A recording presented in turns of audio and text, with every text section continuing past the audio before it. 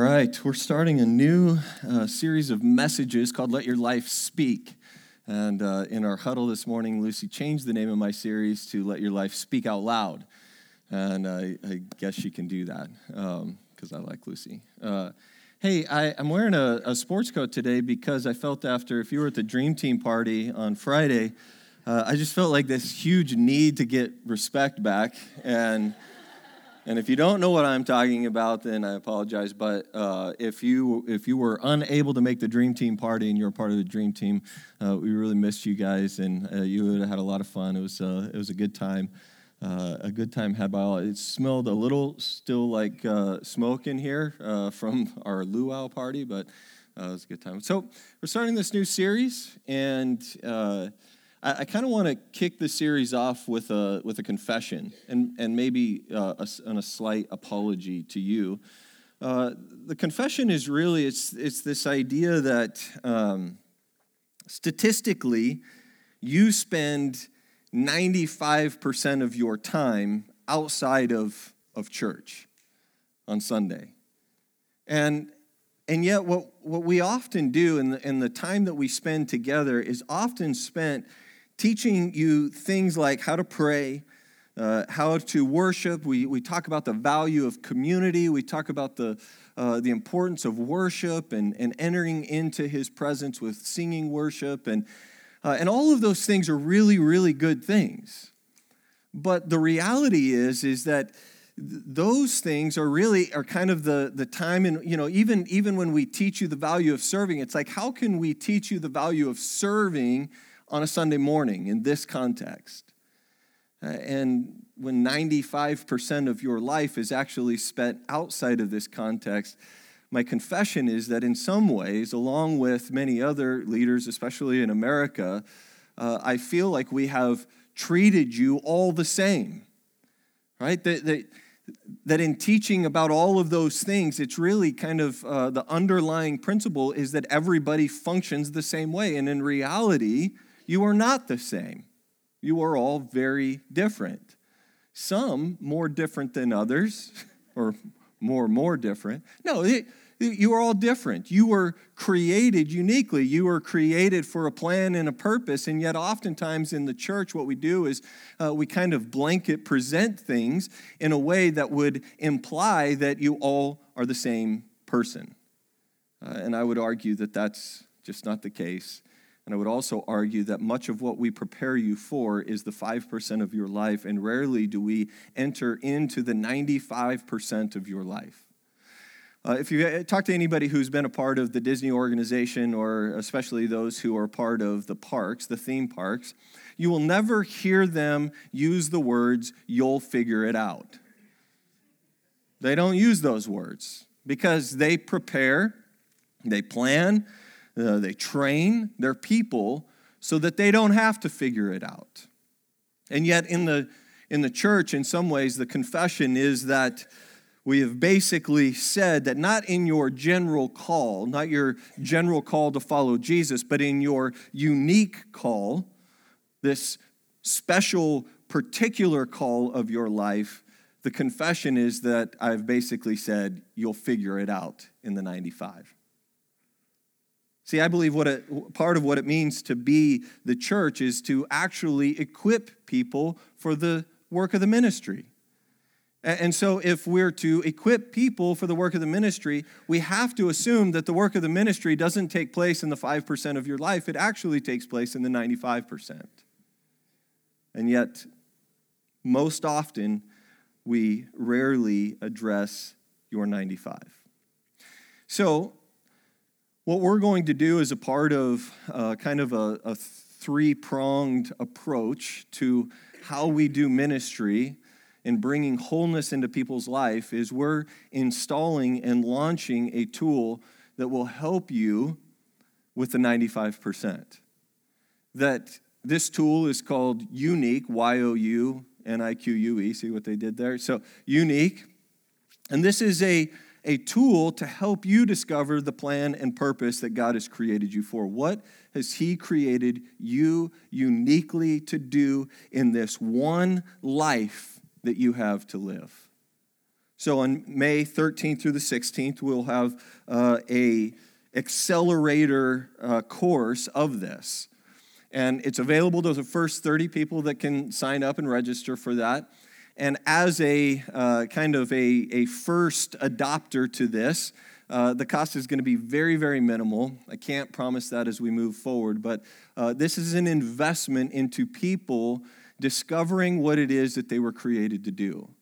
And that's beyond just the 5% that you get to do here. It's what do you do in your life? What job are you doing? What is the culture and what is the world telling you that you're supposed to be?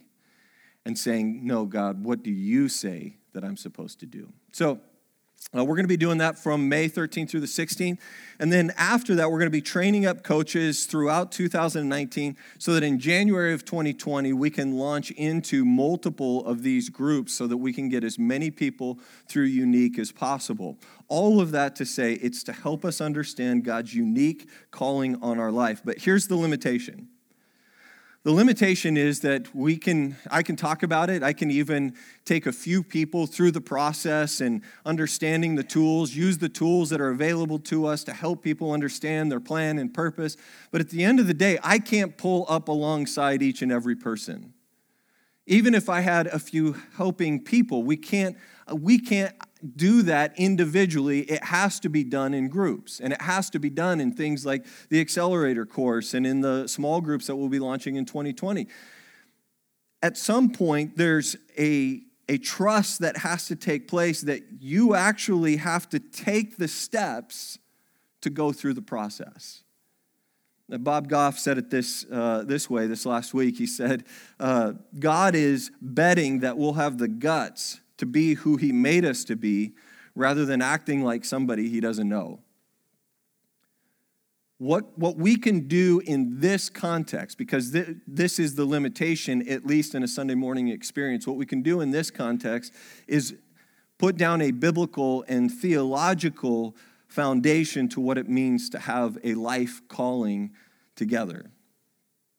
It's like if you were planting a garden, right? If you decided I'm going to plant a garden, I can come alongside you and I can help you see the rocks. I can help you remove some of the rocks so that you have an environment, so you have a soil that is actually conducive to reaping a harvest that God has for your life, to become who God has created you to become, to be and to live the life that he's called you to live. So some of the questions that we're going to be answering and taking a look at over the next couple of weeks are you drifting or are you seeking? Are you wishing or are you dreaming? We're going to talk about that today. Are you derailed or are you faithful? Are you working to rest or are you resting to work? See, the thing with drifting is that we often have this personal drift in our life. We're caught up in a current of losing our sense, losing our way, losing our meaning and our purpose. We live in a culture that is moving so rapidly that oftentimes it's easy to get sucked into the current of our culture and forget who we are.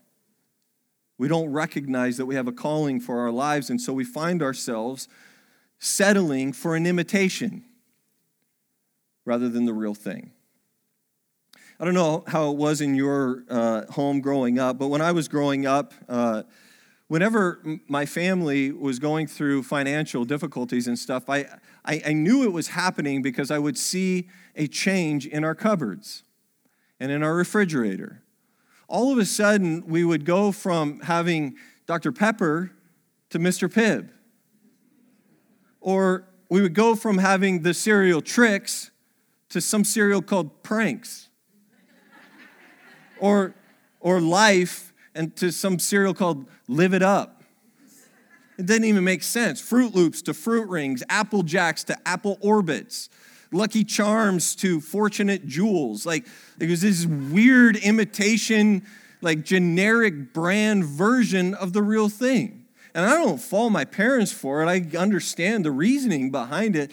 But the lie the imitation sells you is that you get the real thing for half the cost. But it ain't the real thing. You eat it, and initially it tastes like the real thing, but there's always this thing called the aftertaste. that does not taste like the real thing.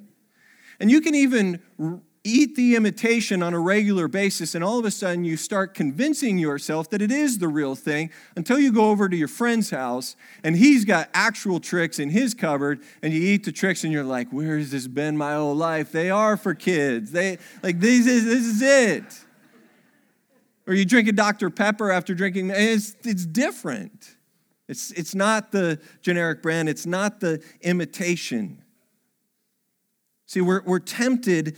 Because of the culture around us, we're tempted to live generic lives.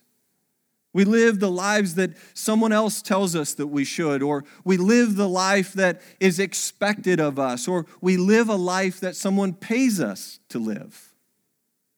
And if we're not careful, we'll buy into the imitation and we'll miss out on the real thing. We really need to stop wishing and start dreaming. Because often what happens is we go through this life saying things like, I wish my life was different. I wish it didn't look like this. I wish this wasn't a part of my life. I wish I had this. But wishful thinking is just fantasy. What we need to do is start dreaming again. Not just our kinds of fantasy type dreams, but I'm talking about dreaming the God kind of dreams. The dreams that he puts into our hearts. If you have your Bibles, you can flip to Ezekiel chapter 37, and we're gonna go there in a second, but I'll give you some time to get there, because last week, Kyle talked about how we struggle in American culture to rest and to sleep. That he even gave the statistic that most people wake up tired, even after they sleep, that sleep doesn't even bring them rest. And I think it's interesting that everyone has trouble sleeping, but at the same time, they have the same kind of trouble living the life that God's called us to live. That we're zombies by day and insomniacs by night, and it's in this world where we have forgotten how to sleep that we've also forgotten how to dream. See, when you stop dreaming, it gets replaced with fantasy, or it gets replaced with survival. How many of you feel like you're just in survival mode? And certainly we go through these seasons and these ups and downs of just getting through this season, but I'm talking about it feels like I'm on this treadmill and it doesn't seem to be going anywhere, and it's because it's not. You're just spending a lot of energy to go nowhere. Ezekiel chapter 37. So prior to this encounter that we see God having with Ezekiel, you see the Israelite people, and they've been going through these deep valleys, right? They've had all of these experiences where it seems like they turn their life around, but then they find themselves back in despair, and then things turn around, and then back in despair. And this is after they were in captivity, right? So they were in Egypt, and God delivers them from Egypt. They wander around the wilderness for 40 years before they go into the promised land. And in the book of Judges, it reminds us that if God is able to take Egypt and turn it into the promised land, if he's able to take them from there and bring them into this place, then we are more than capable of taking our promised land and turning it into Egypt. So the darkest moment of their life is during this thing called the exile. They're doing their own thing. They've decided that they're just going to do whatever they want to do. And so God removes his presence from the temple. And a guy by the name of Nebuchadnezzar comes in, and he goes into the Holy of Holies in their temple and just absolutely desecrates it. I couldn't even give you an example of what that would look like, because it was so holy and it was so sacred. This room isn't even close to the sacred nature of how they viewed the Holy of Holies, and Nebuchadnezzar just absolutely desecrated it. And so they're in a dark time. They're in a bad, bad place. And God shows up to Ezekiel in a dream and talks to him about a potential new future. Starting in verse 1, the hand of the Lord was on me, and he brought me out by the Spirit of the Lord and set me in the middle of a valley. It was full of bones. He led me back and forth among them, and I saw a great many bones on the floor of the valley, bones that were very dry. He asked me, "Son of man, can these bones live?" I said, "Sovereign Lord, you alone know." Then he said to me, "Prophesy to these bones and say to them, 'Dry bones, hear the word of the Lord.' This is what the sovereign Lord says to these bones. I will make breath enter you, and you will come to life. I will attach tendons to you and make flesh come upon you and cover you with skin. I will put breath in you, and you will come to life. Then you will know that I am the Lord." So I prophesied as I was commanded, and as I was prophesying, all of a sudden there was this noise, a rattling sound, and the bones began to come together, bone to bone. I looked, and tendons and flesh appeared on them, and skin covered them, but there was no breath in them. And he said to me, "Prophesy to the breath. Prophesy, Son of Man, and say to it, 'This is what the sovereign Lord says. Come, breath, from the four winds, and breathe into these slain, that they may live.' And so I prophesied as he commanded me, and breath entered them. They came to life and stood up on their feet, a vast army. And then he said to me, 'Son of man, these bones are the people of Israel. They say, our bones are dried up, and our hope is gone. We are cut off. Therefore, prophesy and say to them, this is what the sovereign Lord says. My people, I am going to open up your graves and bring you up from them. I will bring you back to the land of Israel. Then you, my people, will know that I am the Lord. When I open your graves and bring you up from them, I will put my spirit in you, and you will live, and I will settle you in your own land. Then you will know that I, the Lord, have spoken, and I have done it, declares the Lord." So the picture here is Israel is in the middle of this exile. They feel as though they are hopeless, and God gives them a vision. It's a vision not just of any graveyard. It's not just a bunch of white bones in a field. This is a graveyard of their friends and their family. And he asks the question to Ezekiel, can these bones live? And I love Ezekiel's honest answer, right? God's speaking to him in a dream, and he says, Ezekiel, can these bones live? And he's like, I don't think so. He didn't say that, but he said, only you know, God, because he's saying, I'm looking at the reality of the situation, and these are dead. They're not even just partially dead, they're all the way dead. If you've ever seen Princess Bride, you know there's a difference between those two things. It's partially dead and dead. And he's saying there's no flesh, there's no tendons, there's no blood, like they're dead. And God comes to Ezekiel and says, I want you to speak. Speak to the wind, the breath. And the word in the Hebrew is ruah, that he's saying, I want you to speak breath to them, that even the winds would come and that the Holy Spirit would bring life. It's really a picture of Genesis. It's kind of a re-Genesis, if you will, where God creates Adam, and he forms Adam, but it's not until he breathes life into Adam that he comes alive. There's breath that these bones need in order to become a vast army. I really want us to hear this morning in the way that these people are hearing it, that God creates out of brokenness. That no matter how dry you feel, no matter how broken you may think that you are, God regenerates and God recreates and restores out of brokenness. And once again, he breathes life into us. So how do we live in a world that's broken? I mean, that's the culture that we're in.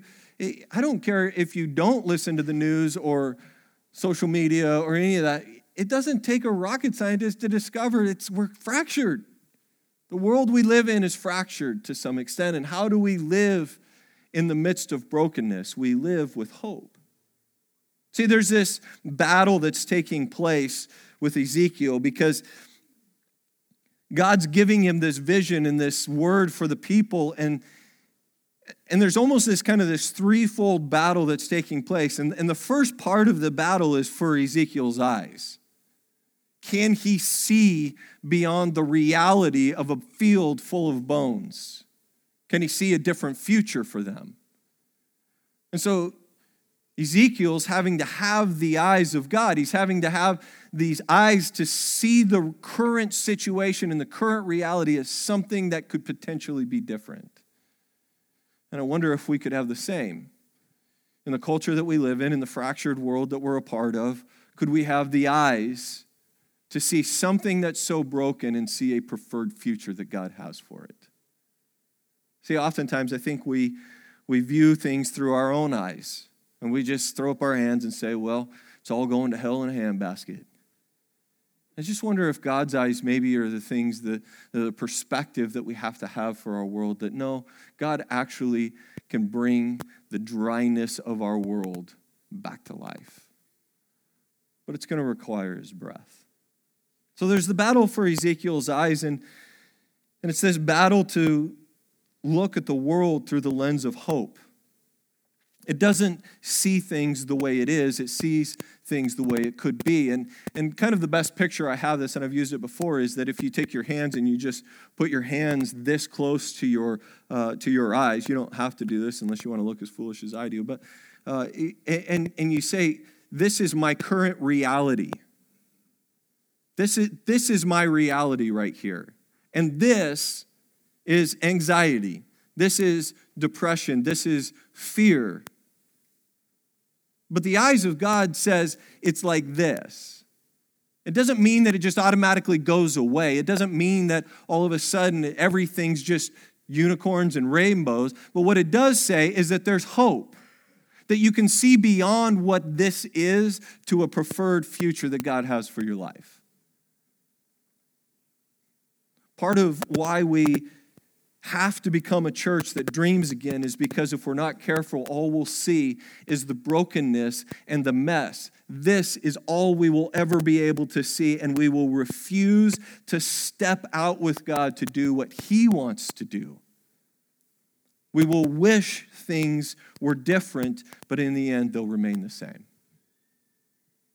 So the second battle that Ezekiel's facing here is not just the battle of his eyes to be able to see the hope for something better, something different, but also the battle for his hands to actually do something.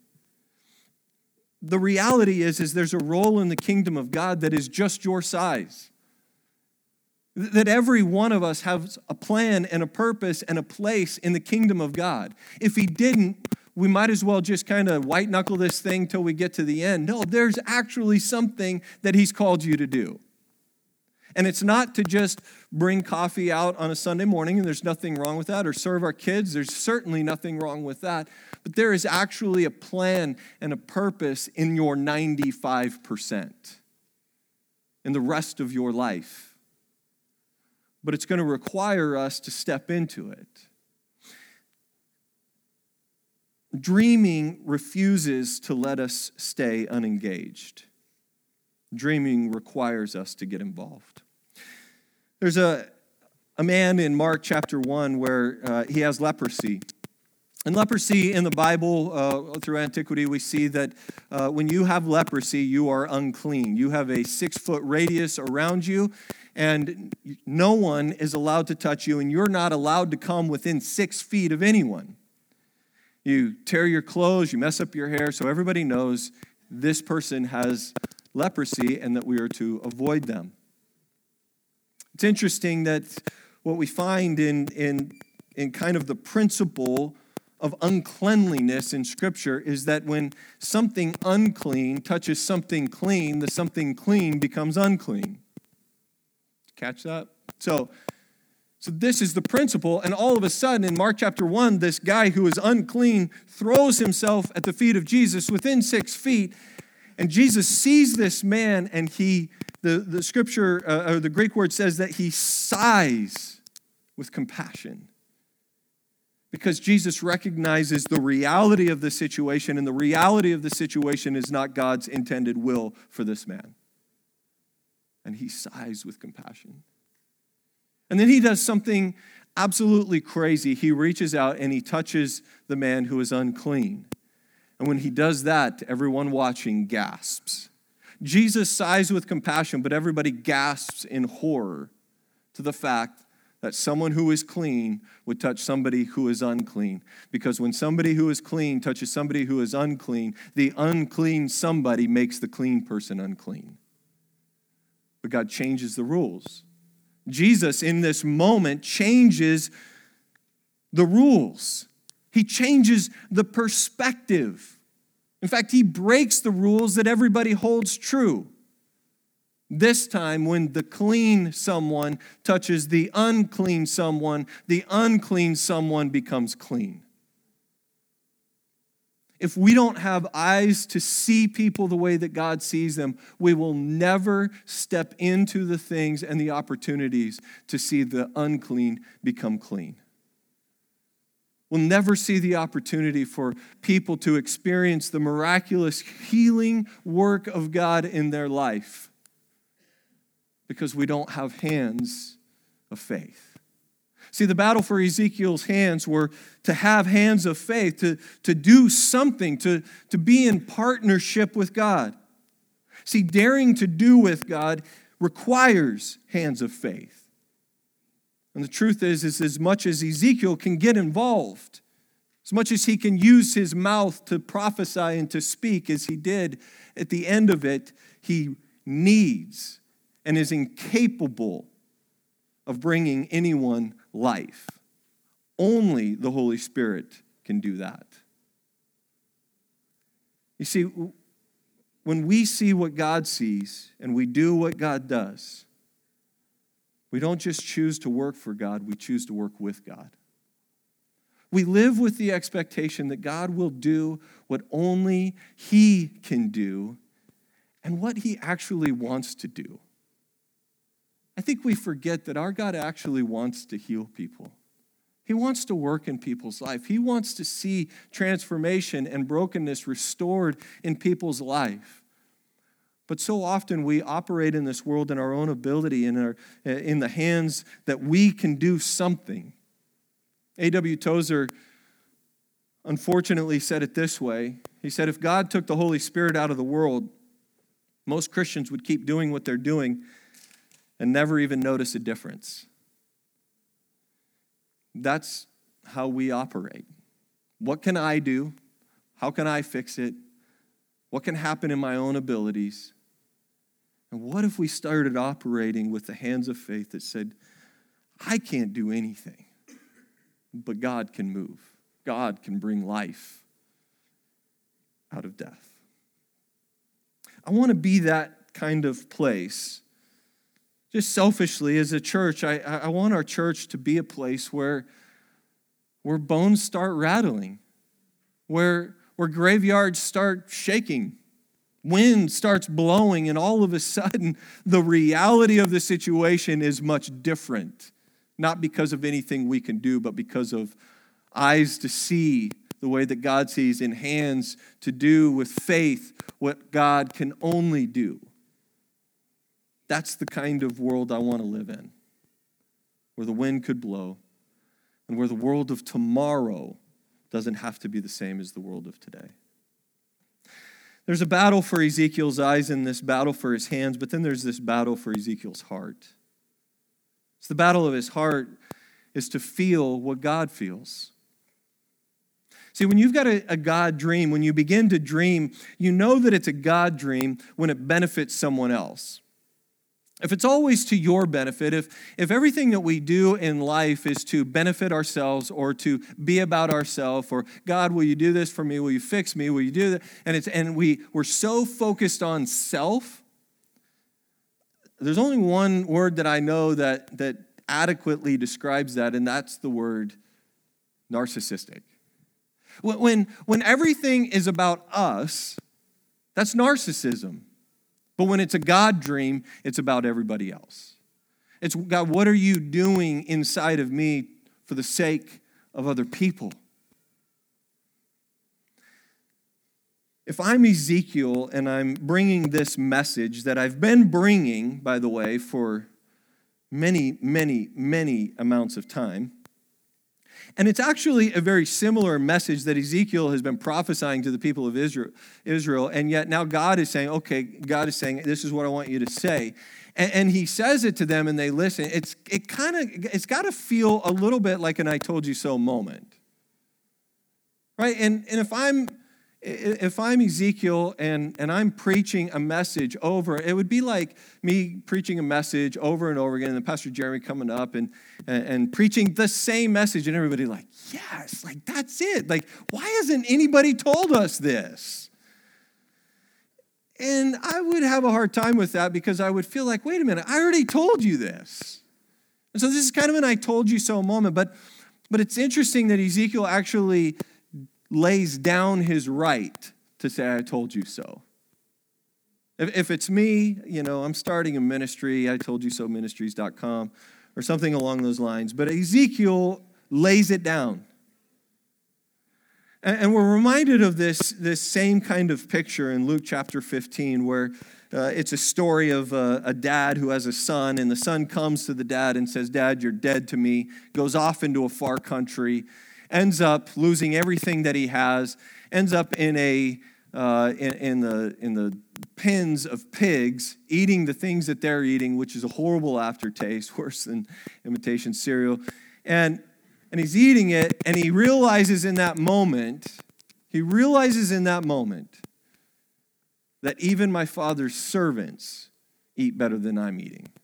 And so he picks himself up and he heads back to his home. And before he can even get the words out, I'm sorry, the father has been waiting for his son to return. He's been watching and hoping that his son would return, and his son is coming down, and the father runs to greet him. He puts a ring on his finger, he puts a robe around him, and he embraces him and never once says, I told you so. It's really a picture of our Heavenly Father in the midst of our difficult circumstances and our decision-making and all of those things, and it's our Heavenly Father coming to us and embracing us and never once saying, I told you so. See, our Heavenly Father lays that right down. He could say it for sure. I think we all would have experiences where we knew it was the wrong decision, and yet we continued to make it, and God still, in His grace and His mercy, embraces us. He lays down his right to say, I told you so. And if God has given up the right to say, I told you so, I would imagine then that you and I ought to give up the right to say, I told you so. Because we live with the eyes of hope, and we operate with the hands of faith, but we also have a heart of love towards people. Refusing to live a life of imitation is embracing the genuineness of who God is. See, we can't wish our way out of the mess, but I believe that we can dream out of it. That when we surrender our life to God and we say, God, my life is yours, we can dream it. We can wait with expectation for the Spirit of God to move in us and through us as we do. We can join God daily in the restoration of all things, to connect people to real love, to connect them to the real love of Christ, and to connect them to the real life that God had planned and purposed for them. We could be an army of people that have once been dry bones and living under the cultural norm of the imitation of what it should be to live this life, or we could discover uniquely how God has made each and every one of us, and what He's purposed and planned for our life will be much greater than anything we're currently experiencing. Let's pray.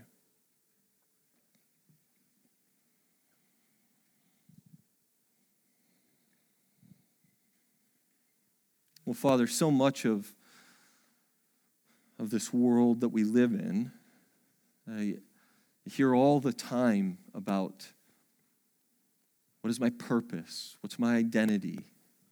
Who am I? Why do I exist? God, we know that you have a plan and a purpose for each and every one of us. That before we were even formed in our mother's womb, at that point, you have destined us for something. And every one of us has a place in your kingdom.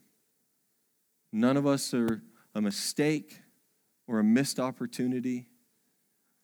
We are all a part of your kingdom. We're part of your plan for this world. And God, I pray that no matter how dry we may feel, no matter what circumstance may be blocking our vision, God, that we would have eyes to see people the way that you see them, that we would have hands to reach out and touch those who are hurting and broken. And God, that we would have hearts of love and compassion towards every person that we come into contact with. God, let us be a people who are living life on purpose and not just running on a treadmill, gathering a paycheck, going through the motions. There's more.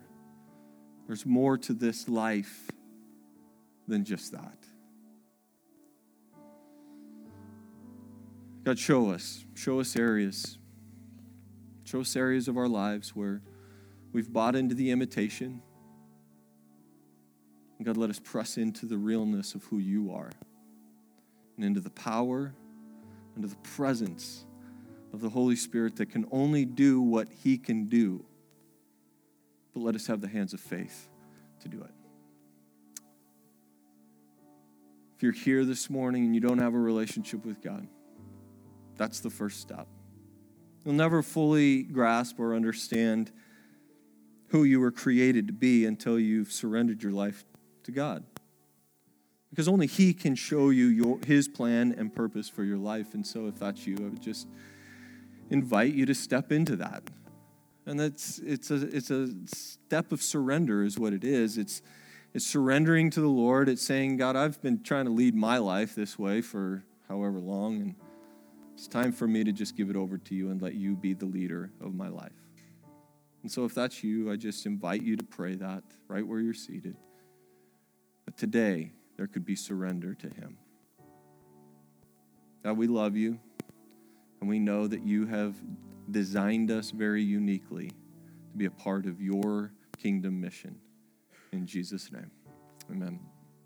Amen. I'm going to have the ushers come, and we're going to receive our offering this morning, our tithes and offerings. I'm going to pray for that, and then we're going to close our time out singing one last song, which is just it's a perfect ending to today's message because it's about identity. And so I'll pray for our offering as you guys prepare your gifts. Father, we give not out of religion or compulsion. We give because we recognize that everything that we have belongs to you in the first place. We see this principle all throughout Scripture, and we just know how generous of a God you are to us. We recognize that in this moment, it's really a recognition that not only do we give of a tithe to acknowledge that, but we recognize that all the money that we have left is yours as well.